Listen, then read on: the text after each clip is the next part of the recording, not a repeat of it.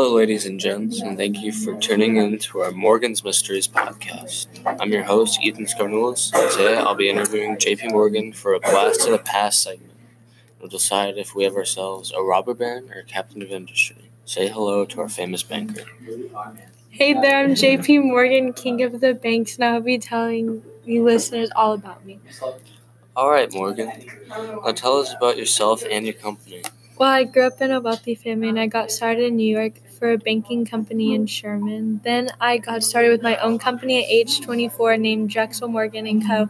My company also brought about the production of U.S. steel, and by 1860 I had my own foreign exchange office. Wow. Very interesting, successful life, I see. Now, what are some of your favorite achievements?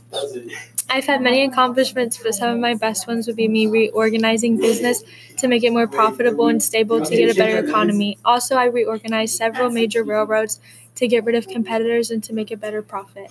I also formed the General Electric, which was a merge with Edison and the Thomson-Houston Company. Oh, and fun fact, my building was the first lit building by Edison. Love that guy. All those achievements have led us to a wonderful life we live. Now we'll take a short break. Please enjoy this ad about banks. Come on down to your local JP Morgan Chase. $100 to everyone who opens their bank account with us. Now back to your regularly scheduled programming. Hello, we're back from our break. So Morgan, what's your business model?